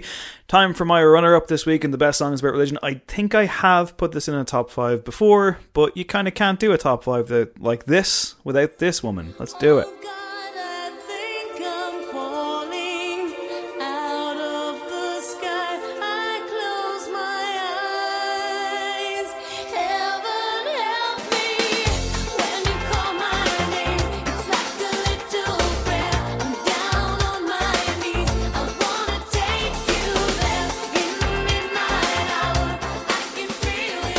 Oh, that was really nice. Craig and I had a little bop there over Zoom, a little head bop. Who would have thought this would be one of the wholesome songs to cheer us up? It's Madonna. It's Like a Prayer. We mentioned scandalous fellatio earlier on. Is this song about God and religion, or is it merely about mind-blowing oral sex? Craig Fitzpatrick is going to answer that question for us right now. It's all one and the same, Dave. Fair enough, Craig. You know, Oh, like God. different strokes and all that, I suppose. Yes, Madonna, a famous artist, you might say, very well known. Like a Prayer is a song by the album of the same name, was her fourth record. Thematically, it speaks about a passionate young girl in love with God who becomes the only male figure in her life. It's a pop rock song that incorporates gospel music. As Craig mentioned, gospel music rules, and it sounds great here. This was quite acclaimed, and it was quite controversial. There was a video, of course, that people got up in arms about. Kind of had like a Black Jesus thing going on. The actor Leon was in there. It had burning crosses in the video as well. The Vatican were not happy. There's a whole Pepsi thing coming up, which I'll tell you about in a second. But this was also seen as the kind of big moment for her, from going from just a pop star to an artist of, you know, incredible songwriting nous and intelligence and savviness and so on. And it's funny because, like, I remember, like, I grew up in a house where my sister and my brother both fucking worship Madonna, and so I would hear this song constantly. Like, this is like burned into my brain forever. The melody, the chorus, all of it. It's an all-timer, I think. I think it's one of the great pop songs, like one of the great songs ever written, probably by anybody ever. It's actually quite moving as well as being a bop. It's like a tricky thing that she manages to pull off, I think. And yeah, it still retains some of that kind of like pure pop thing of her like coming to popularity initially, but she's clearly taking it in totally different directions and kind of totally original voice. A huge moment. She was like one of the big stars on the planet, and I don't think we really get those moments anymore where it's like every generation of the family and the community are hearing all this stuff everywhere, so they're like certain aspects of them are outraged, and it's just like one of those singular kind of moments that in our fractured society, Dave, we don't really have anymore. We do live in a society fractured, yes, nonetheless. She did, at the age of 30, she spoke to Rolling Stone, and she said, once you're Catholic, you're always a Catholic in terms of your feelings of guilt and remorse, and whether you've sinned or not. Sometimes I'm racked with guilt when I needn't be, and that to me is left over from my Catholic upbringing. Because in Catholicism, you were born a sinner, and you're a sinner all of your life. No matter how you try to get away from it, the sin is within you at all times.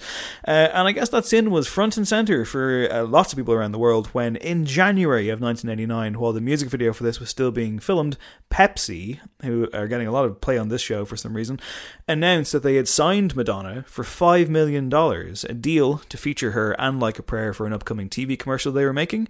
This also included Pepsi sponsoring her next world tour at the time. She wanted to use the commercial to launch the song globally before its actual release, and this was like a unique thing. It was the first time anything like this had been done in the music industry. Pepsi also benefited from having their product associated with Madonna, thereby creating promotion, it says here, which I'm sure you learned on your first day of doing your advertising masters, Craig. That's called promotion. That's like the last lesson, actually, Dave. You have to work your way up to that. According to the company's advertising head, Alan Potash, the global media buy and unprecedented debut of this long-awaited single will put Pepsi first and foremost in consumers' minds. I always love this kind of stuff. I always love drifting into this territory. Essentially, the commercial was premiered during the global telecast of the 31st Grammys in February of 1989. An advertisement was aired during the Cosby Show, which was one of the most popular shows at the time. So there was a 2-minute commercial called Make a Wish, and it showed Madonna going back in time to her childhood memories. She watches a video of her birthday party when she's a kid. She reminisces and changes places with her young self. The young Madonna roams aimlessly around the grown-up Madonna's room, while the latter dances with her childhood friends on the street and inside a bar. The ad continues as Madonna dances inside a church surrounded by a choir and her child self discovering her old doll. As both figures of Madonna are interchanged once again, the grown-up Madonna looks towards the TV and says, "Go ahead, make a wish." And they raise their Pepsi cans to one another. It's a whole thing. Now, here's where it gets interesting, Craig. An estimated 250 million people around the world viewed the commercial. Pepsi spokesman Todd McKenzie said that the ad was planned to be aired simultaneously in Europe, Asia, Australia and North America. There's some funny kind of stuff written about it. So here's Bob Garfield from the Advertising Age saying that, quote, Bob Garfield, I love it. From Turkey to El Salvador to any town, USA, around 500 million eyes were glued to the screen. So he's just taking the figure of 250 million and doubling it because people have two eyes. That's a bit of a fucking cheat, isn't it? Don't you think? I like it. No, it's accurate. Leslie Savon from The Village Voice noted that the commercial qualified, quote, as a hymn to the global capabilities of the age of electronic reproductions. It celebrates the pan-cultural ambitions of both soda pop and pop star. None of these people seem real. You're just fabricating all of this. The day after the commercial premiered, the actual music video came out. The Vatican were not happy, saying it contained blasphemous use of Christian imagery. They called for the national boycott of Pepsi and fast food chains that they were associated with.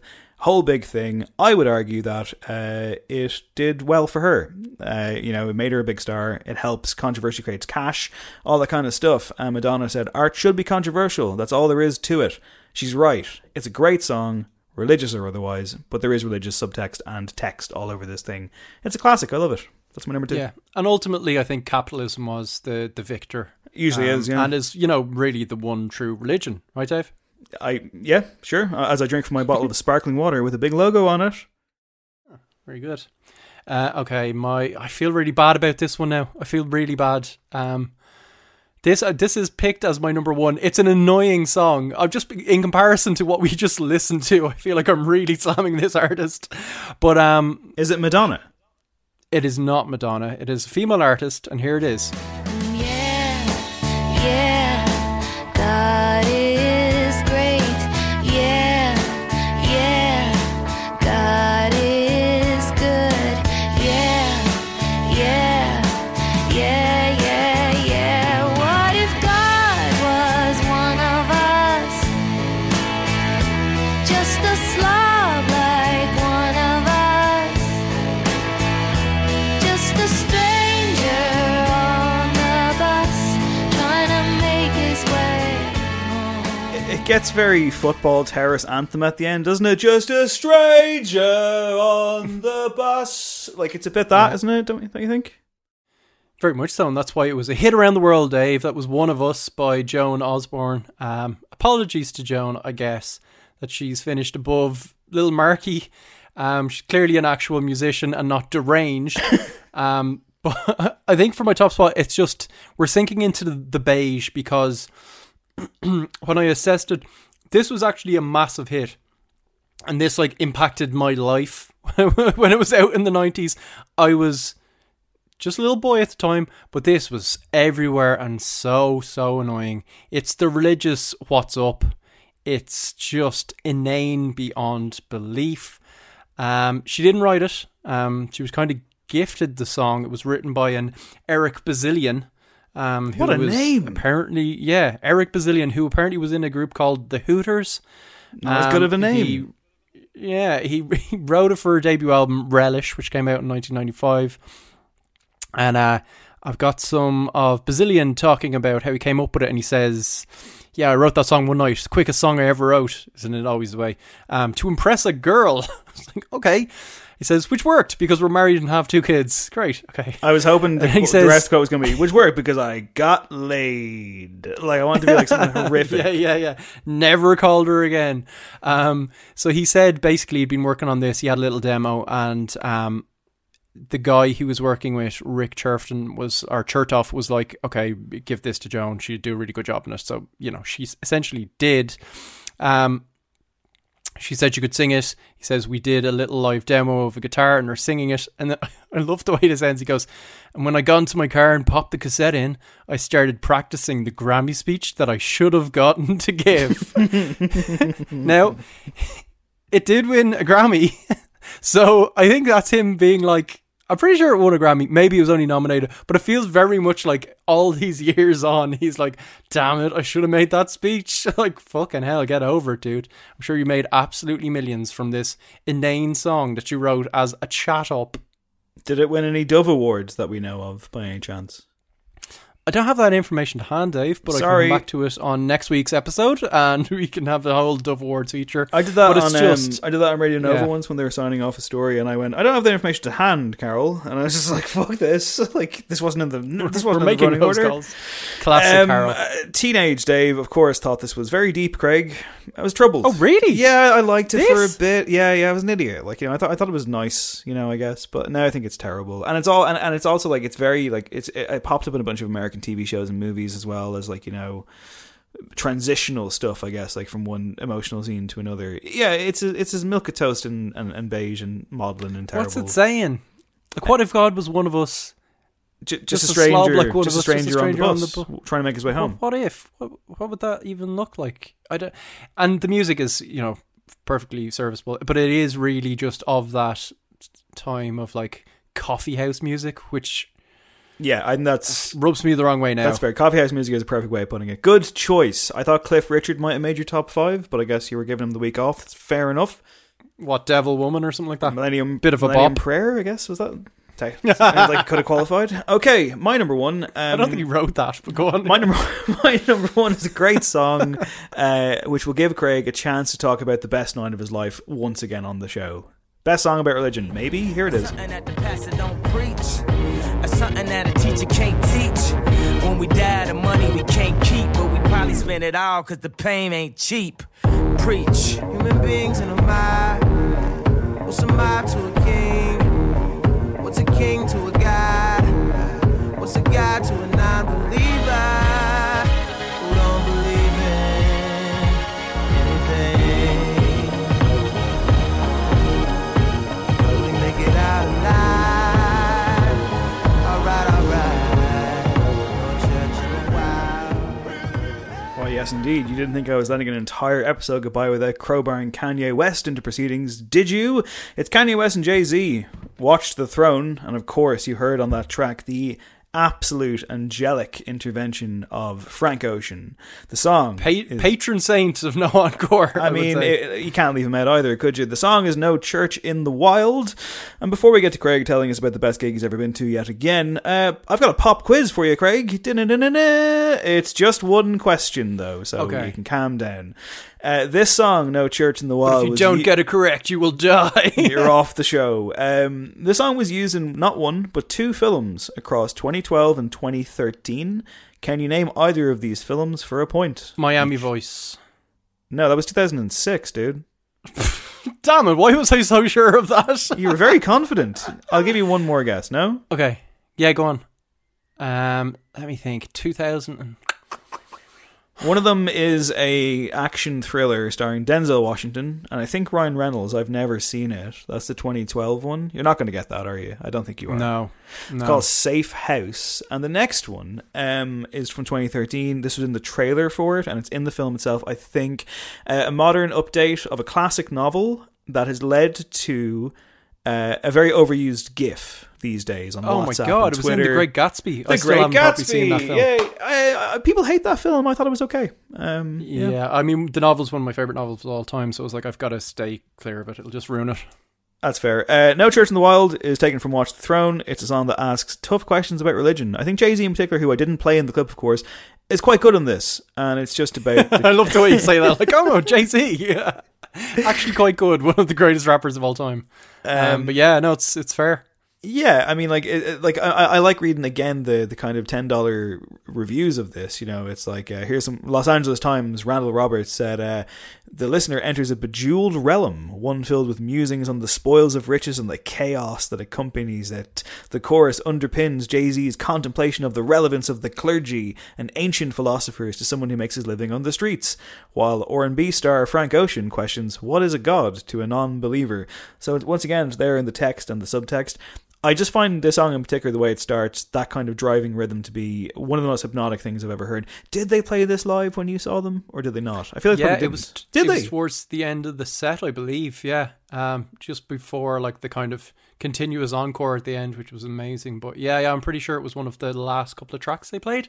I might be misremembering, but I think I remember it kicking in, and yeah, it was sensational. The whole gig was sensational, Dave. Let me tell you about it. But I love this track. Yeah, I like Jay-Z and kind of philosophical musing vibes. Like, he does that stuff very well, and I think that's kind of where his whole authenticity in terms of like his position and, you know, him pulling him up to that position. He seems well placed, I think, to muse on what it all means. And Kanye, of course. I mean, the irony of Kanye is that like he throughout his career made some of the best Christian music that there is, and then he makes the actual Christian album and it's not quite as good, I would say. So Yeah, but we forgive him because that's We do, what of religion course. is about, right? It's about atonement. Some religion. Yeah. Depends who you ask. I don't know. I mean, I could see myself falling down the rabbit hole of Christianity and Catholicism someday, but like maybe not until Leonard Cohen's age or something, you know. But for now, we, I guess, us outlaw devils that we are, Craig, we press on in this Heathens. crazy podcast world. I want to thank sonic architect David Tapley of Tandem Felix. Incredible band. Give it up. Check them out. He is the sonic architect this week. Adam is back next week. And that was our Songs About Religion. I hope it was a divine experience for you, listener. I mean, like lots of mega churches in the States would now hand out a collection plate and demand your money. We won't do that physically, but I will verbally state that if you want to support the show, you can do that at patreon.com/noencore. Craig, how are you feeling? You feeling blessed after this episode? Blessed, yeah. By capitalism, baby. That's Okay. the last word yet again. Right, we'll leave it on that note. Back very soon. This is No Encore. My name is Dave Hanratty. This has been No Encore. There will be no encore. Don't know if there's a heaven, but there will be a No Encore. Guarantee you that. Take care. Have a great weekend. Bye.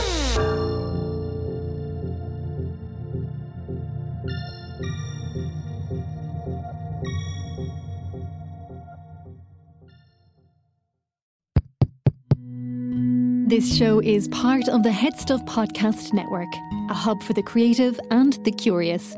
Shows are produced in association with Head Stuff and the Podcast Studios Dublin. Find out more or become a member at headstuffpodcasts.com. Enjoy! Thanks. Order breakfast at the McDonald's drive-thru. Tell yourself you'll wait to eat it at work, but it smells way too good. So you eat it right there in the McDonald's parking lot meal.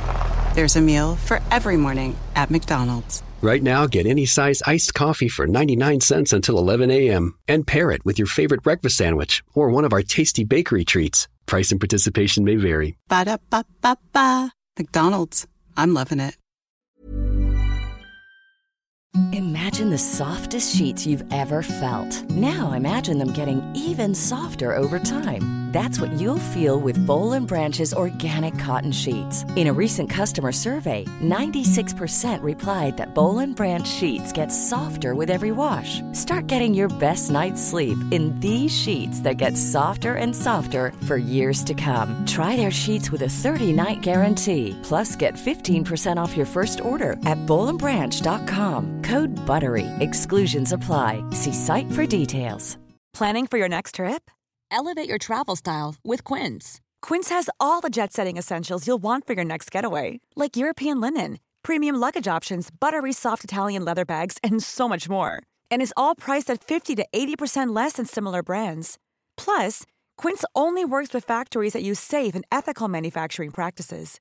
Pack your bags with high-quality essentials you'll be wearing for vacations to come with Quince. Go to quince.com/pack for free shipping and 365-day returns.